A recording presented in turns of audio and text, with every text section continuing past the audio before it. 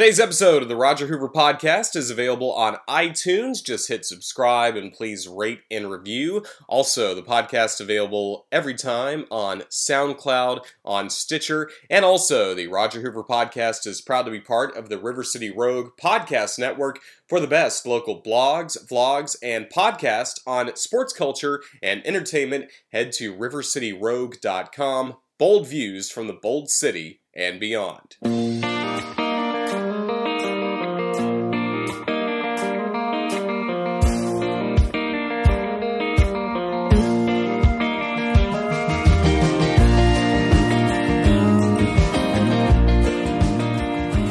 Hello again, everybody. This is Roger Hoover, and welcome to this episode of the Roger Hoover Podcast. I'm recording this on Friday, September 23rd, 2016, from the Tuscaloosa, Alabama studios of our podcast, and we are getting set for the Florida-Tennessee matchup coming up tomorrow in Knoxville at Neyland Stadium. And coming up on this episode of the podcast, I'll talk with Stuart Weber, one of my good friends in Jacksonville, who of course works for Action Sports Jax as a weekend anchor and reporter there. He's also the radio voice of the Jacksonville Armada FC.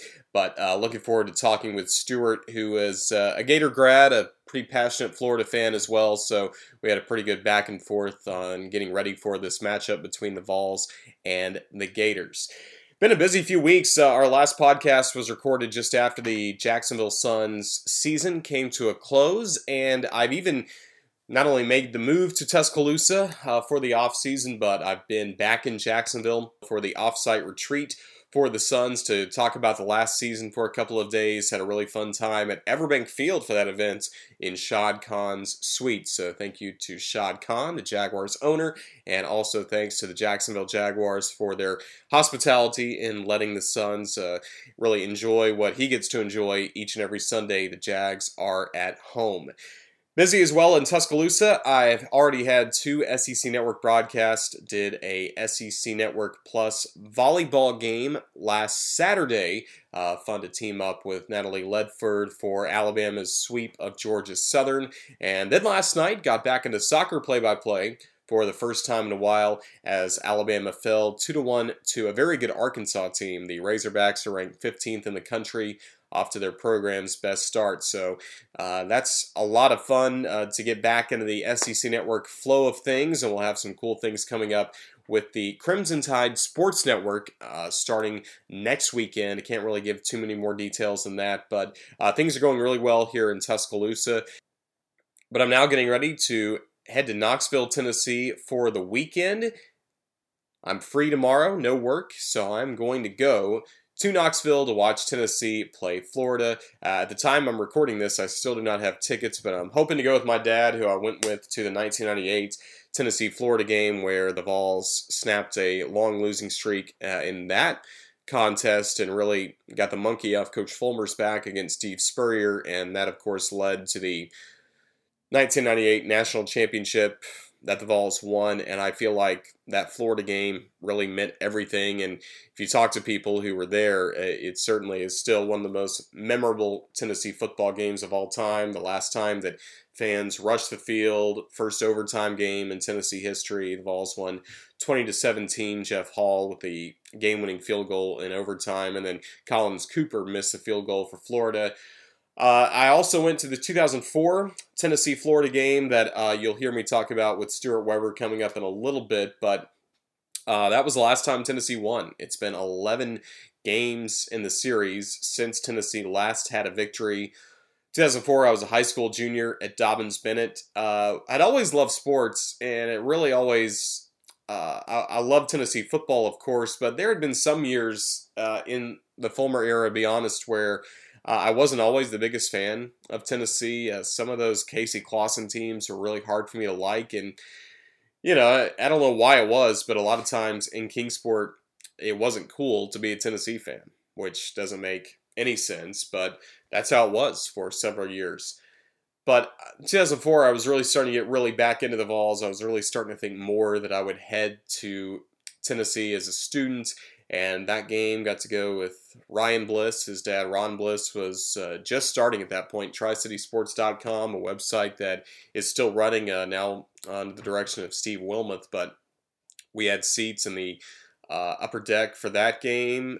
Stayed up there the first three quarters with Brent Schaefer and Eric Ainge playing well, and then we went down to the field to meet his dad to hopefully get in the press conference afterwards. And there used to be a little bleacher section right up against the fence that was before the hedges on the sidelines, the hedges they used to have at Neyland Stadium. And so I was right there in that end zone where, just the side of that end zone where James Wilhoit hit the 50-yarder to win the game after he'd missed an extra point.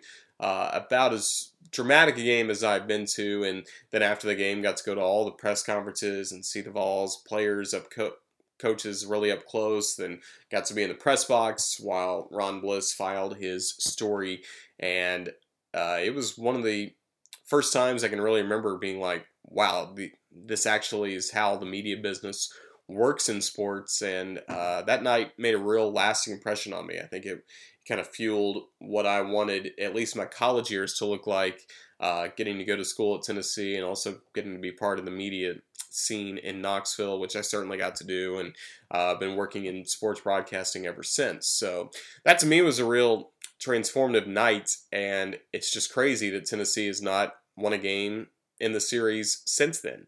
When I was a student, they never beat Florida, and they haven't won since 2004. So it's a big game coming up tomorrow, and Stuart and I will get into some of our memories from the series and also talk about what we expect to see tomorrow. So that's coming up.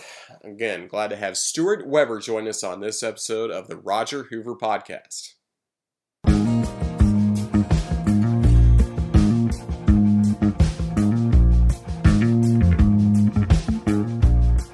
Joined now by Stuart Weber. Of course, you know his work on Action Sports Jacks and also the radio voice of the Jacksonville Armada FC. But Stuart also went to the University of Florida, so he can provide a fun perspective for this game that we have coming up between Tennessee and Florida. And first of all, Stuart, where were you in 2004, the last time that Tennessee defeated Florida?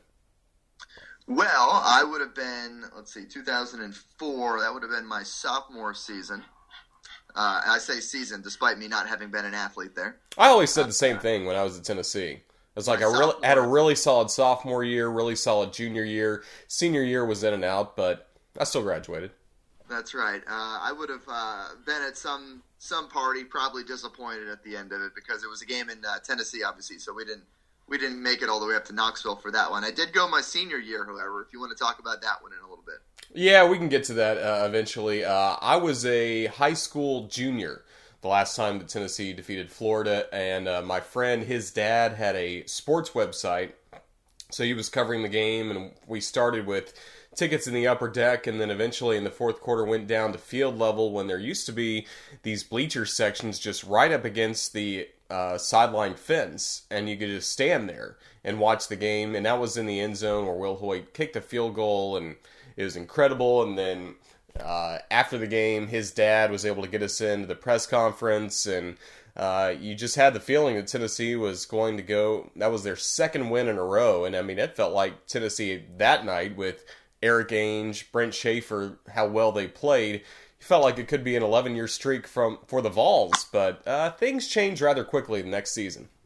I was going to say, I really hope you held on to that memory pretty well because, well, that's the last one. Well, it helped get me into sports because I had never been to like a big press conference or anything like that, and even hanging out in the press box after the game while his dad did some work, like I was fired up by all of it, and it kind of made me realize I could work in sports media of some kind, but little did I know I wouldn't see a Tennessee victory since then. A twinkle in the eye of a young Roger Hoover as he learned the way of the art of media coverage. Yeah, no doubt about it. So, you said you were a sophomore at the time when Tennessee won last. Did you grow up a Florida fan? Funny enough, I did not, actually. Okay. I grew up as a Florida State fan. For one reason and one reason only, and that's because my sister was a fan of the Gators. Oh, okay. So just to antagonize her. Basically, yeah. Essentially, I didn't grow up in a sports loving family. My mom's from overseas. She's really big into field hockey, which is not a thing here at all. No. And my stepdad likes NASCAR and the Braves. So I picked up on both of those, but for the most part, no real big football affiliations in any sort of way. The first game I ever went to was a Florida State game against NC State at the Doak, and they won by like 60. And that was just a family friend asking if I wanted to go, and so I was kind of like, all right, I guess I'll like Florida State. But then I got into the better academic university at University of Florida, and I wasn't going to be that guy who goes to one school and says, no, I'm a fan of the other school. No, I wasn't going to be that guy. So I went all in on the Gators once I arrived on campus back in 2003. Actually, that would be 2003. People say that, right? 2003. Yeah. I don't know. Usually the 2000s I usually reserve for 2004, but 2010 was the first one I really started doing that. Sure. That's good. Whatever. That's good work. Yeah. So you kind of came into Florida late, and so you didn't really get to enjoy the Spurrier years. I mean, you No. I came entirely post Spurrier. I arrived right in the midst of the Zucker area.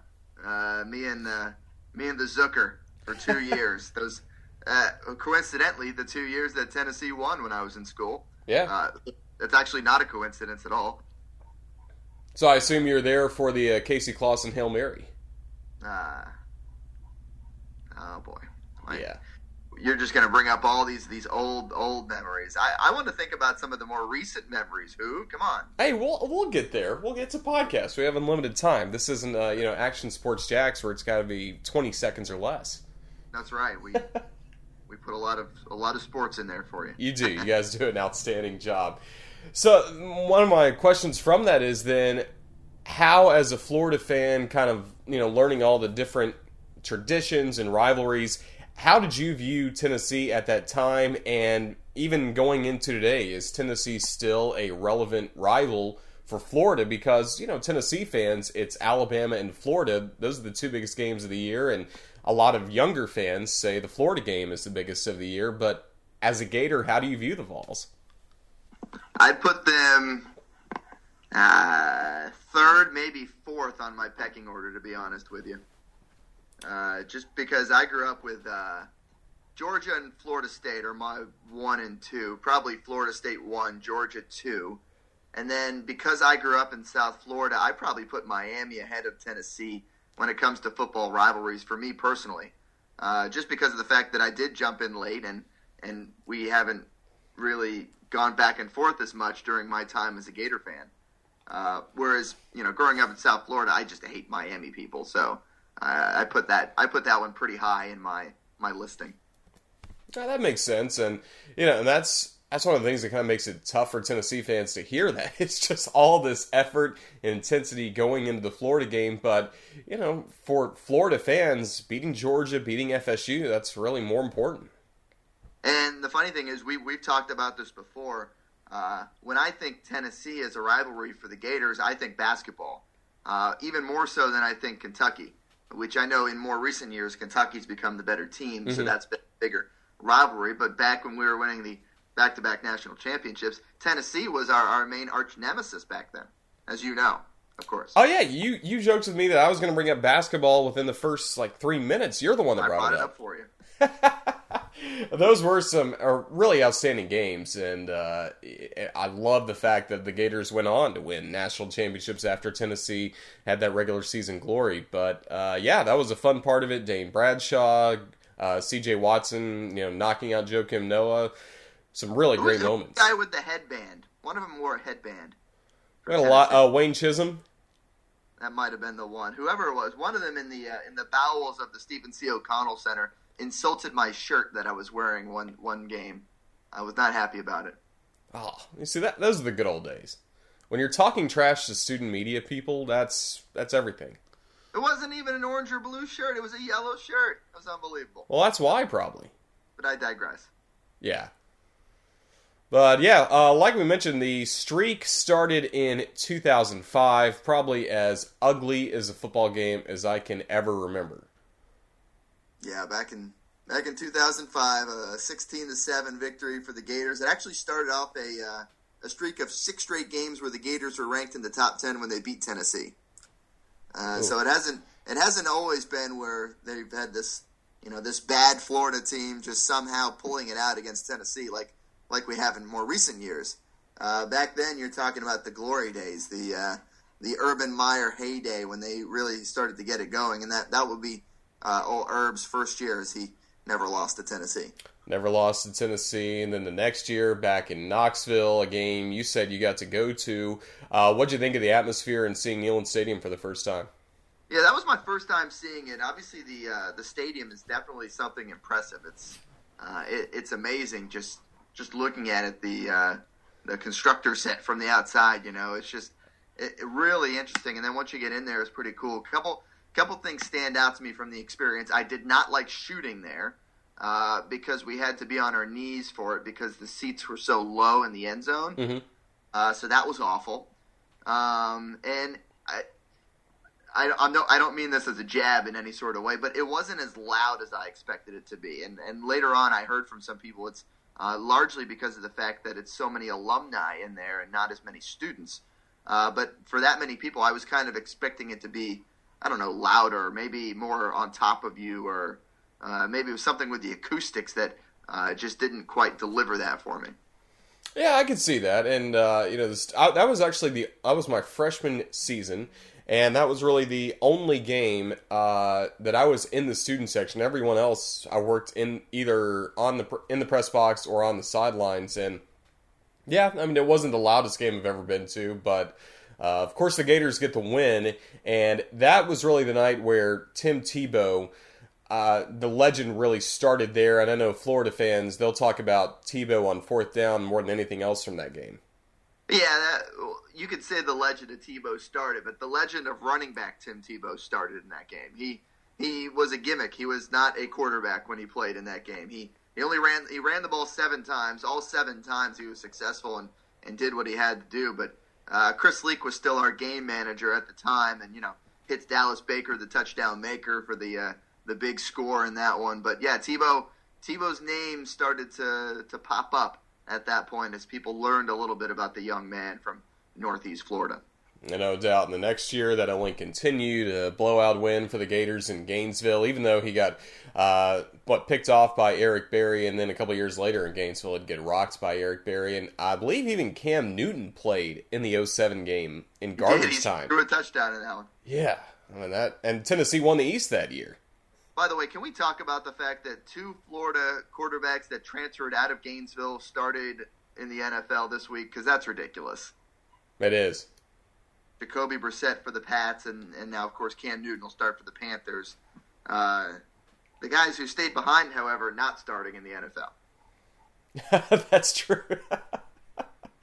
But Tim Tebow's playing with the Mets. Yeah, there's that. Instructional league. Yeah, that's something.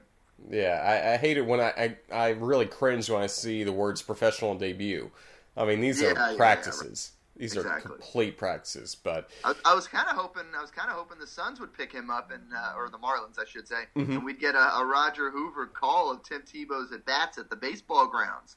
I mean, I'd be all for it. I'm so tight with so many baseball people that are against it that that's really colored how I view Tebow trying to make his baseball comeback. But I was getting really excited if the Braves signed him because we haven't released the schedule yet, but just spoiler alert, the Suns will open next year in Mississippi. Can you imagine all that would surround the first game for him, wherever he's going to be next year? Yeah, I mean, the thing is, though, it's minor league baseball. I mean, it's supposed to be fun. Yeah, in a league where Eddie Gadel can go out there and, and wear the number 1/8 in at bat. I mean, come on. How can we not get Tim Tebow out there for the Northeast Florida fans here in Jacksonville? Yeah, I mean, we saw Michael Jordan come through the Southern League on his baseball comeback attempt. So, yeah, I mean, part of me is for it. Part of me is really against it. But you know what? He's going to do it. Yeah, he's free to do whatever he wants. He is his own man. He can do whatever he wants and enjoy it. And heck, you only have so many years to do these things. Do them while you can. Yeah, and I mean, and he is physically way more ripped than any baseball player I've seen in the last few years. Yeah, his upper body strength is incredible. Yeah, he could probably snap that bat in half just over his knee. I want to see some of those plays from him when he gets frustrated. Not that he'd get frustrated. He'd set it down on the ground first, and then he'd be like, "I'm sorry, bat. I didn't mean to strike out with you." Just my only hope is he doesn't try to fire up the team, because that does not work in baseball. It's true. It's a little different atmosphere. I mean, Hunter Pence can kind of get crazy in the Giants dugout in the playoffs, but at that point, he's really earned it. Those guys have seen him day in and day out as you have to be in baseball just one of the guys, and I really wonder if Tebow is going to be able to do that. Yeah, because if he's in single A, is he on the same team bus with the other guys, or is he just going to have his private jet take him to the next stop? Yeah, and he's going to be the oldest guy there. So, I mean, he's really going to have to work hard to fit in. It's tough. Yeah. I mean, they don't like me most of the time. It's a tough road ahead. It would have been an easier road if you'd have just done a fullback or a running back and stuck with football, but such is life. Such is life, and kind of as we go through a few of these years, 2008, I had pretty high hopes going to that game. But my, oh my, they were crushed quickly, and that was after Tennessee had lost to UCLA in heartbreaking fashion. You're kind of wondering, is the momentum building for a coach firing? And, really Alabama and South Carolina losses later that year were the Waterloo, but that was a pretty clear indication of what direction the Gators were going in. Obviously won the national title that year, but that was a miserable afternoon, even though I did get to be in a booth next to Vern Lundquist. Oh, Vern, the final year for Vern.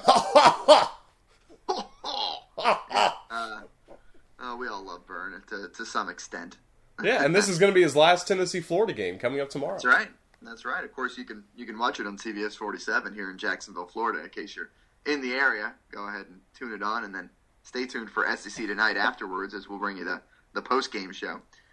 Shameless plug. Excellent plug. Do you guys sending anybody to Knoxville, or everyone staying in Jacksonville? We almost did. We were very close to doing it. We looked at the prices for plane tickets and all that to check on it, because we're TV. We fly. We don't drive like Hoover does.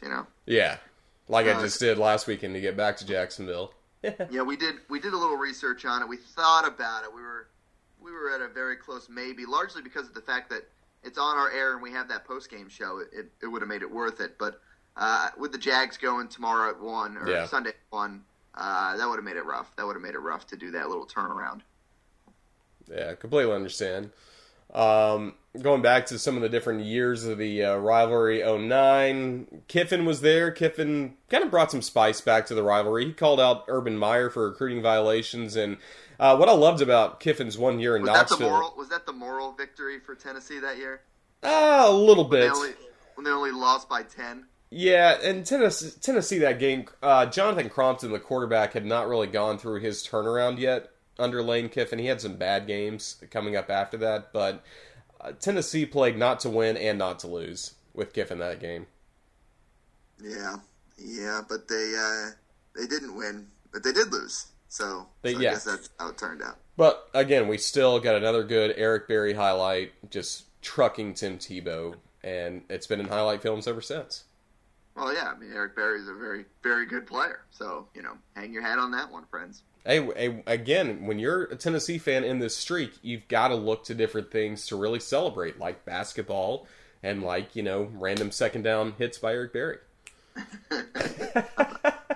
And then in 2010, all the controversy, or not necessarily controversy, but all the rumors about whether or not Urban was really done or not. He gets the win in Knoxville against Derek Dooley, and I thought Tennessee played better than maybe they should have in that game. They kind of overachieved for how bad that team was. Then we got into the ridiculous with Derek Dooley those years. 2011, I really thought Tennessee was a better team, and Justin Hunter tears his ACL thanks to that Florida Field turf. That was a rough one. 21 rushes for 9 yards in that game by Tennessee. Oh. Yeah, Tennessee had no running back at that point. Tarin Poole. Just awful. Yeah, that was not a great performance. You guys actually had more first downs than us in that game, but Despite 16 penalties for 150 yards for Florida, they still won. Still won. And then the next year, it swings back to Knoxville, and College Game Day's in town. And this looks like the biggest coronation for Derek Dooley as head coach. Tennessee's up, and then, my oh my, that game turned quickly, didn't it? 555 yards for the Gates in that one. So really, the gates were open for the Gators to just run right through them. 336 yards rushing is, that was a good one. That was a good one for the Florida fans. You kind of do you try and forget the Dooley era? I don't even know if you can say era. The Dooley minutes. I mean, do you try and forget those, or how does that work? I tried to. I didn't really get to enjoy the Dooley era that much. Well, I partly did, partly didn't, because I usually. I had some college football games. I was announcing college football at the time in Division III with Maryville for a couple of years, and then the last year of Dooley, 2012, I was at Carson Newman at that point. So I only got to go to a few games here and there, and I took all the losses really, really hard. And I liked that 2011 and 2012 teams. I really liked those teams. It's not good when you're making Will Muschamp look like a good coach. I'll say that. No. Because he didn't lose to Tennessee. They lost to everybody else. Let that sink in for a touch or two. No, I know. I mean, yeah, you can expect, okay, Urban Meyer, not going to beat him. That's one thing. Tennessee still has not defeated Nick Saban. Even Saban's worst team in 2007 blew out Tennessee. Yeah, Nick Saban's pretty good. Well, I'll say this: I will root for Tennessee against South Carolina this year. I'm very much anti Will Muschamp, so I will pull for your Vols in that game. Yeah, and then as we get unless it affects the SEC standings at that point. Of course. Sure. Yeah, and then with Muschamp, beats Butch Jones in 2013. 2014, I was there for the first checker game that checker Nealon that Tennessee tried. No offense in that game, and then Treyon Harris had to save the day. Yeah, Treyon coming in for an awful Jeff Driscoll. Jeff Driscoll. Even though he had been good 2 years before. Right, who is, by the way, on an NFL practice squad right now also. Just great, Jeff. Glad you did your best work at Louisiana Tech. That's good. But yeah, and then Muschamp all fired up after the win, telling the reporter afterwards who made all these people shut up. Yeah, that was one of his last great moments as a Gator coach. Yeah, I'm looking at the box score. You guys outgained us by 1 yard, 233 to 232 in a real barn burner. Wow. I don't have the stats. How was Worley passing? 26 to 39 for 205 for Tennessee passing. I'm looking at the combined box score, so I don't know who threw for what. But okay. Again, it was the rushing game that killed Tennessee. 29 rushes for 28 yards. Yeah, well, it felt like Tennessee really had a chance to step forward in that game, and they eventually got bowl eligible and things like that. But I mean that was a little weird too. That wasn't the first SEC game. Tennessee had already lost a heartbreaker at Georgia that year. Had the Gators already lost coming into that game? I'm trying to remember if we had already lost in that one. I think we might have actually. Yeah, because I mean it was a noon kick. There wasn't much buzz nationally about that game. That's another reason why it looked like Tennessee was going to break the streak. It was like, all right, bad Florida team, so-so Tennessee team. That should be Tennessee's year. All right, I'll say this: we did lose the week before, or 2 weeks before, I should say, but it was against Alabama in Tuscaloosa. So you can't really fault the Gators for that loss too much. Yeah, I can't at all. But we did take 3 OTs to beat Kentucky in week 3. I do remember that one. Ugh. Oh boy, yeah. Muschamp, old champ. So now Florida fans really don't. I mean, you really look on him poorly. You said you're rooting for South Carolina to lose. Yeah, no. We feel, and myself, present company included, he set us back. I mean, sure he can recruit a little bit, like Zook recruited a little bit, but man, oh man, though what he did to that offense is just. You still feel it, and some of the guys that he brought in, it's like, what are they doing at Florida play an offense. You just have no idea how some of these guys are there. And then you get McElwain to bring in some guys right away like Callaway, and you show what a difference bringing in some good offensive players can do for your team. Yeah. Did you ever get to interview Charlie Weiss?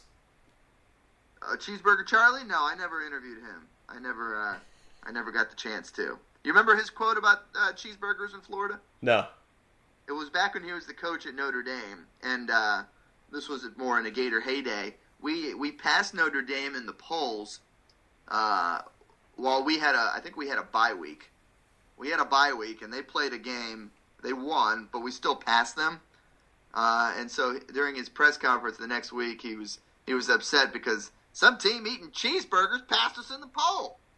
And then, of course, he goes to go and work for Florida after that. Go figure, right? Yeah. Cheeseburger Charlie. I'm sure he got his cheeseburgers there as well. I'm sure he did in his long tenure at U.S. Good long year. Good long year. All right, so that takes us to last year's game. Tennessee, again, off to a good start. Josh Dobbs balls out, has really, I think, one of the best games he's ever had as a Tennessee Vol, kind of up until the final 5 minutes of the game. But the Gators continue to find ways on fourth down, and I just remember sitting at home alone. The ball, got a receiver. There's a catch made on the near sideline. Down the right side, 35-30. It'll be Callaway down the sideline. He's going to score. He's going to score. He's going to score. It's a touchdown. How's by? Had to do that for you. Just wanted to make sure you remember that one. I mean, I love Nick Hubert, but not there. I was on the field shooting that game, and man, what a moment that was! Goodness gracious, that place was exploding as that play evolved. It was just wow, what a way to break the hearts of the Tennessee folks in that game. And man, I mean, Tennessee rushed for 254 yards in that game, and then that happens at the end to just erase what had been a really good game for the Vols. Yeah, and then even after that happened, Tennessee is able to get in relatively field goal range. It was missed at the very end, but I mean, of all the games you've seen at the Swamp, that's got to be up in the top 5, I would think. Top 5. I'll say top 5. The game against South Carolina where Moss blocked the field goals, number 1, back in 06. Mm-hmm. That was against Old Spur Dog. That was the big one. That was the loudest I have ever felt it in that stadium. But no, this was absolutely top 3. I'll put it in top 3 even. And it was just man, wow, what a feeling as that happened. And I actually shot it pretty well, so I felt pretty good about that. Yeah, professionally, it was a good day. I think you texted me being like, I just can't believe that happened. It was like a near apology. I'm almost certain that I texted you at that point. Yeah. After I think I made the bold prediction in your press box that was going to be a W. Yeah, it was another year where I was convinced the streak is over. And I can really say that about 11, 12, 13, I didn't think Tennessee would win. 14, 15. I mean, all these different years, I just really felt like it's over. And I always used to talk about it as well with Chris Peters, who used to be the general manager of the Suns and is a big Florida Gators fan. And I knew it was a bad sign during the Muschamp years when you or Chris or some other Gator friends I had say, yeah, Tennessee's probably going to win this year. That was always a bad sign. Well, what are they saying this year? I don't know. I feel a lot of confidence from the Gators coming into this game. And I know there's been the trash talking from the players, but I don't know. I still feel like Florida's talented, and I feel like year 2 under Jim McElwain, they're going to be better than they were last year. And obviously, that was good enough to beat Tennessee in that game. But I just feel overall, if you take wins and losses out of it, and even some of the results we've seen in games, I still feel like this is a better football team for the Gators this year. Yeah, it's interesting because our offense this year for the Gators is, well, it's difficult to watch at times, and obviously it doesn't help that we're throwing out a quarterback in his first ever start for the Gators in this one, in Austin Appleby. I'm curious to see how he does. I've heard he has more of a running element to his game as well as the ability to throw, and And he might have even been the more impressive player in the Orange and Blue debut, the spring game back earlier this year over Luke Del Rio, who is out after that cheap shot by North Texas. Thanks, North Texas. Appreciate that. It was I don't want to talk about that. But well, and then same goes for Tennessee. Players are dropping like flies in their last game against Ohio. Cam Sutton, one of the best players in the secondary, I feel like, in the entire nation. He's going to be out for this game and out for an extended period of time. So, I mean, both teams could have used a bye week last week. Sure. We reserve that for the trip to Jacksonville. It seems every year we do that, the bye week before going to Everbank Field. That's always one of the interesting elements about this game too, is that we play each other so early in the season. It's usually week 4. We've usually both beaten an inferior opponent or 2 or 3, and then this is always that first test, that first thing where you're like, all right, are we actually any good? Because anybody's going to beat UMass and North Texas, and this year, well, Kentucky's just awful, right? And so we beat them. It's funny, if you look at the box scores and the line score, you would think that the game against Kentucky was the game against UMass and vice versa. But no, that was not the way it was. Because Kentucky was just, that was something. I was at that one. That was a lot of B-roll, we'll say that. Yeah. But yeah, I mean, going against this Tennessee team, obviously you have Dobbs back, and we saw last year what worked well for Dobbs against the Gators. I would expect that to happen again, and that's really the matchup. It's going to be the offense for Tennessee with Dobbs against the Gators defense, who held North Texas to under 60 yards last week. Now, tell me about Florida's defensive line, because one of the problem areas for Tennessee so far this year has been offensive line play. They are getting one player back, Chance Hall, this week, who should help make a difference, but looking back at the first 3 games against Appalachian State, Virginia Tech, and Ohio, the offensive line was really where Tennessee struggled, even going up against teams like, no disrespect, but Appalachian State and Ohio. Yeah, for Florida, I mean, the biggest strength of its defense comes in the back end, the secondary. And because that secondary is so good, it really allows those pass rushers to get after it, because they know they have, some of the best defensive backs in the nation with Tease Tabor. By the way, he's Tease Tabor when he does something good. He's Jalen Tabor when he does something bad. So remember that. So today he's Tease Tabor because he's not in trouble for anything. Yeah, well, Tennessee fans know him quite well. As well they should. Oh, I'll say that. I mean, you talk about somebody who needs to delete his Twitter account. That's him. He loves Twitter, man. He is unfiltered on Twitter. He's also never going to appear in a Florida press conference because they are never going to let him talk. There is no chance they're going to let him step up to a microphone and say what he does, which is why he didn't go to SEC Media Days, which is why he held his own SEC Media Day on his Twitter. Yeah. If I was him, I would be on Periscope and Facebook Live like every day, like have a daily show. Oh man, that'll pay off for him obviously next year when he's playing in the NFL. So good luck to him when he gets on to that next level.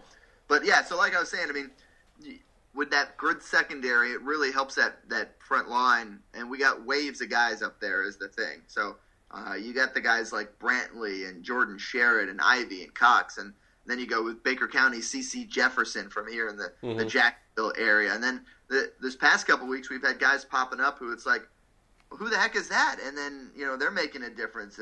Jabari Zuniga, Ja'Kai Polite. I mean, these are freshmen and redshirt freshmen who are earning their way into these games and taking advantage of these opportunities. So it's just wave upon wave of pass rushers, and they'll do it. They'll substitute them in and out, and they're going to try and get after Dobbs. That's the game plan.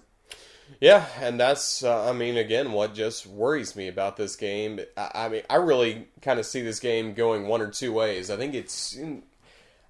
I really feel like Tennessee has more talent in terms of starters, but the depth concerns me. And I just based on how Tennessee's played to this point, I either expect Tennessee to have an entire game like they really had in the second quarter against Virginia Tech when it was just, scoring points at will, defense making big plays. I really either see a Tennessee blowout or a Florida blowout. I do not expect a close game tomorrow. Yeah, I'm interested to see what it looks like. I'm just trying to figure out how we're going to score for Florida because I just don't know what Appleby can do, and who knows? Maybe Appleby comes out. He's clicking on all cylinders right away, but his offensive line kind of has some issues as well. One of the guards is out for a couple of weeks. Tyler Jordan from Bishop Kenny, who plays C.C. Jefferson's alma mater tonight in our game of the week on the Friday Night Blitz. You got a guy like him who's out, and anytime you lose a starter on that offensive line, it really tests your depth, and you got to go to the next guy. And once you go past our starting five on that O-line, you get to a lot of young guys, and then you start to have some issues. So can they hold up long enough against the D-line of Tennessee to give Appleby time to get comfortable and try and hit Antonio Callaway, who should be good to go. I know he missed the last game with the hammy, but it was against North Texas, so there really wasn't any pressure to get that game. So, that's the key. Get it to Callaway and see if he can run for 67-yard touchdowns. Well, at least Appleby has had a pretty good sense of humor about everything. Tennessee fans started a GoFundMe page for his funeral, and I heard his response that he wanted to take the money from that to buy gas for his scooter, which is a very Florida thing to say. Yeah, I mean, all the players have their scooters there. Oh, it's annoying. I mean, I drove myself when Alabama played Florida last year, driving on campus, watching out for those scooters, especially around the O'Connell Center and the Swamp. That's tough. They're all over. Yeah, they're everywhere. They really are. But, so we'll see. We'll see what Appleby can do. I mean, it's weird to have a guy who's a senior. He's a transfer, from Purdue, and it's like, oh, it's his first start. But it's really not. I mean, he's played plenty in his days. It's just not in the SEC. I don't get how you get a guy from the Big Ten to transfer into an SEC school, but here we are. And Butch Jones tried to recruit him to Cincinnati. Yeah, back in the day. And we'll see what he can do. Yeah, we'll see what Butch Jones can do. I'm nervous about just if you look at the coaching matchup, Jim McElwain against Butch Jones. I think I'd take McElwain. Yeah. I mean, I love what Butch has done in terms of he has fired up the fan base. He has gotten the players there. On National Signing Day, I feel like he is legitimately a top 5 recruiter in college football. But, those were some questionable decisions in the Florida game last year and 2 years ago. And, I mean, we're really at the breaking point. Either Tennessee wins tomorrow, and this can be the season that the Vol fans hope it's going to be, going to Atlanta, and possibly, if you win that game, you're in the playoff pretty much. Or it's going to be a loss, and all of a sudden the freight train of negativity that hit Philip Fulmer in 2008 after he lost the Florida game, hit Derek Dooley for sure in 2012 when he lost the Florida game.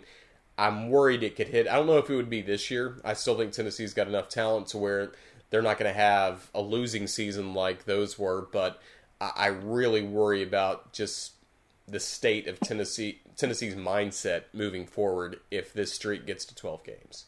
That's not a fun place to be. I worry about the mindset of your YouTube fan. Someone's going to have to put him on suicide Big watch Vol Daddy. If it goes to 12. Oh my goodness. Yeah, I remember Hicken tweeted out, he was like, where's that Big Vol Daddy? And I was sad, I was lonely, and I tweeted it, his reaction video, and Hicken retweeted it. I appreciate yeah. I haven't watched that guy in a while, but he was one of the stars of the Kiffin and the Dooley era. That was his heyday. Sure, we air it every year though, so we gladly put that on television. Well, he's a good Baptist, so he doesn't curse, so it is TV safe. It is. It helps quite a bit. Ugh. Yeah, I mean, I'm nervous. Like I told you before we got on, I'm trying to get tickets. I'm going to be up there for it. But it's going to be tough. Are you able to really watch and enjoy it, or are you just getting ready for the sportscast? I'll watch most of the first half of it. Definitely watch the first half. The end of the game, I'm going to have it on my tablet because we we kick off against Rio OKC at 7 o'clock. So the Jacksonville Armada. Oh yeah, back in the baseball grounds, right? That's right. Pregame show starts at 6:30. So game's still going to be going on at that point. I will have divided attention, without a doubt. I'll be half locked into the soccer, but still very much tuned into the game and the ending of that one. So you're going to be sitting in my seat when the game is final. The Roger Hoover commemorative press box. I hope that doesn't bring me bad luck. I don't know. To me, as somebody that's kind of looks at life negatively at times, and especially when it comes to Tennessee football, it's just too fitting that the streak could continue with you sitting in the radio booth at the baseball grounds. I'll paint the final score on the wall, so when you get back next season, you'll just walk into it. I think Ken Babby would have some words for you if you did that. But yeah, what's coming up for the Armada? Well, we're finishing out the season. It is largely what's happening. We got 8 games left this year. 6 of them are at home. So really, lots of opportunities for fans to come out and see the team and really, enjoy it. Enjoy the fact that they're here. Enjoy, 2 hours out at the park.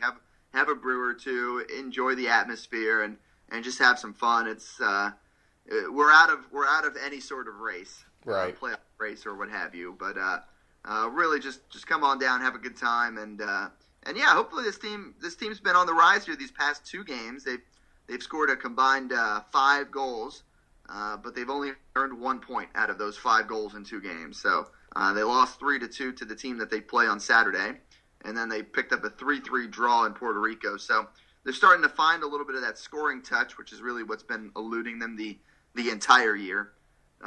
So really, this is the time when these guys are kind of auditioning for whether it be their current job or new job. So hopefully they have that motivation. And from our conversations with players and coaches, that seems to be the case. So just finishing out the season. It's an interesting thing playing soccer during football season, because especially in this part of the country. Yeah, no doubt about it. And, of course, you call the games on radio. I had the TV call last night of a women's soccer game between Alabama and Arkansas. Arkansas got the win. And I know for TV, there are just long pockets where we don't say anything at all. But on radio, you've got a really unique challenge with soccer. Yeah, it is a unique challenge. Obviously, you have a lot of time to fill because, whenever that ball's in the middle third of the field, you're kind of filling in the conversation. And it's been interesting, actually, because I've been reading a bunch of articles lately about Vin Scully, and I can kind of see how I can kind of carry over just some of the lessons you can learn from, the best broadcaster that basically ever lived. Right. You can learn some of these lessons about just filling in the gaps, so to speak, and nobody does it better than Vin Scully. Who knows when to let it breathe and when to put in his stuff as well. But we'll see if any of that rubs off on me on the game on Saturday. But I'd like to describe my style as a very tangent style, because I go off on them all the time. I talk about anything and everything. I talk about college football. I talk about NASCAR. I think we've talked about curling at some point. I'll just whatever I feel like talking about, we're going to talk about, no matter what the sport is, and we'll tie it into the soccer broadcast. Well, that's good. Well, again, for our fans listening in Jacksonville that are keeping up with the Vols and the Gators, really head to Action Sports Jacks. You guys are going to have some really great reaction tomorrow night. Yeah, absolutely. We do it every week. After the SEC game on CBS at 3:30, we fill in the rest all the way up to 8 o'clock. So sometimes that's a 15-minute show. Sometimes it's an hour show, just depending on how much Vern wants to talk that day.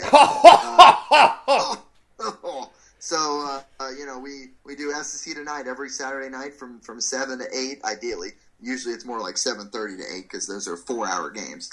And then, of course, on especially last week. Oh, goodness. Yeah, but I was happy with that. Yeah, last week was a long one. Last week we didn't have a show at all. And that happens sometimes because it went so long, and we still have to prepare for one. But we do always have Action Sports Jacks Prime Time, which is 10:30 on Fox 30 and 11:30 on CBS 47, and I'll be back in the studio for those tomorrow night to break down the Gators game, the Noles trying to bounce back, and everything in between. We'll even throw in some Jaguars talk as they take on the Ravens on Sunday. Yeah, before I let you go, because I am a Jaguars fan ever since I got down to Jacksonville. I think this is a pretty big Sunday for the Jaguars too, especially after last weekend. I timed out my trip back from Tuscaloosa to Jacksonville just in time for kickoff last week. Ooh, sorry. I should have waited. You should have waited, man. That was a poor decision by the Hoove.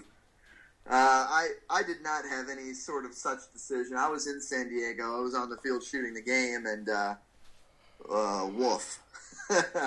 That's about all you could say. Man, that was just, it wasn't a good performance. It was awful, and you can look at it as one of two ways. You can, and they're really divided on it right now. You can be like the guys inside the building who think it's week to week, who think, all right, we had one bad performance, whatever, we'll bounce back. Completely different week, completely different game. That's how they have to view it inside the building, because that's the way the business works. If you're a player or a coach, outside the building, your house is on fire. Yeah, you're upset, you're angry, you thought this was the year, but it's only 2 weeks into the season. I know they're 0-2, and that second one was just awful. It was awful. It was unexcusable. It was just a bad game in every single level, and coaching, playing, everything. Do you think they're going to do it again this week? Well, that's the question. Do they come out and have nothing for the Ravens? In that case, all right, your fears are well-founded, and it's not looking good for the Gus Bus this year. But if they come back and say they beat the Ravens, say they beat the Colts in London, then you're 2-2. You've completely forgotten about the San Diego Chargers game and the West Coast woes of the Jaguars. So, I mean, there's really two ways you can look at it. I am an optimist. I've always been an optimist. Heck, I picked the Jaguars to win this week because there's no reason for them to win this week, which means they're going to win this week.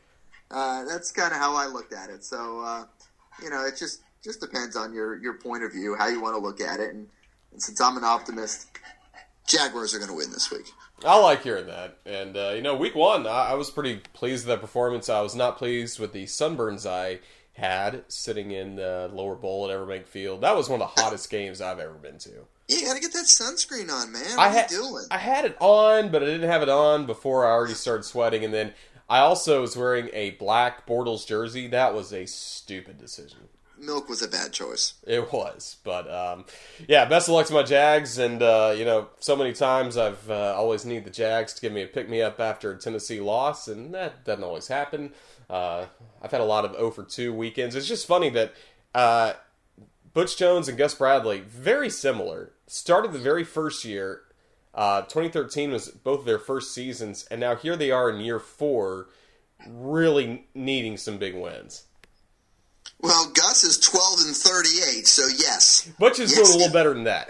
Butch is a little better than 12-38 at this point. I always bring up the staggering stat. This is my 5th season in Jacksonville, 5th season covering the Jaguars, and I am at 14 wins, Roger. Oh. 14 wins, and this is my 5th year covering an NFL team. It's not a good average. They play 16 times a year. Yeah, and only 16. So maybe it's...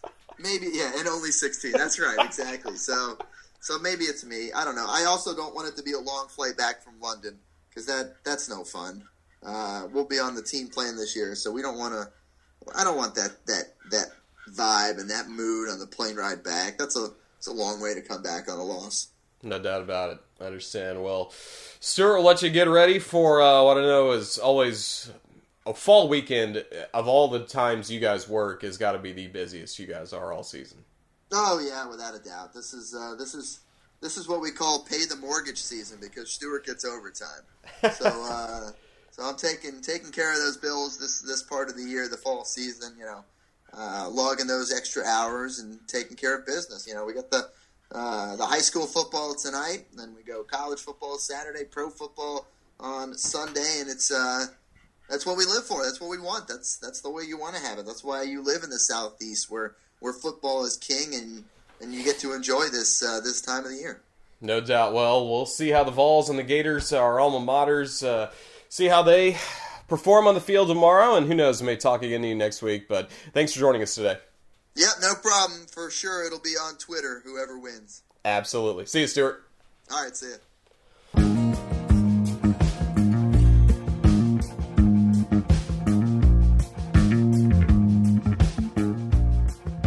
Fun conversation with Stuart. He does a great job along with everybody at Action Sports Jacks. So fun to talk with him about Florida, Tennessee memories, and we'll just see how it shakes out tomorrow. I do plan to go. I'm going to pack an orange shirt and a white shirt just to be ready for whatever checkered Neyland section I may be in, but we'll see how it goes. Hopefully it's a good day. Hopefully I'll be in a good mood the next time I record an episode of the podcast. But a big thanks to everyone listening. It should be a fun weekend, so just get out and enjoy it. And if you're at the Tennessee game, give me a holler. I'll certainly be glad to say hello in Neyland Stadium. Until next time, play the waltz, Roy. I remember the night and the Tennessee waltz. Only you know how much I have lost. Yes, I lost my little darling the night they were playing that beautiful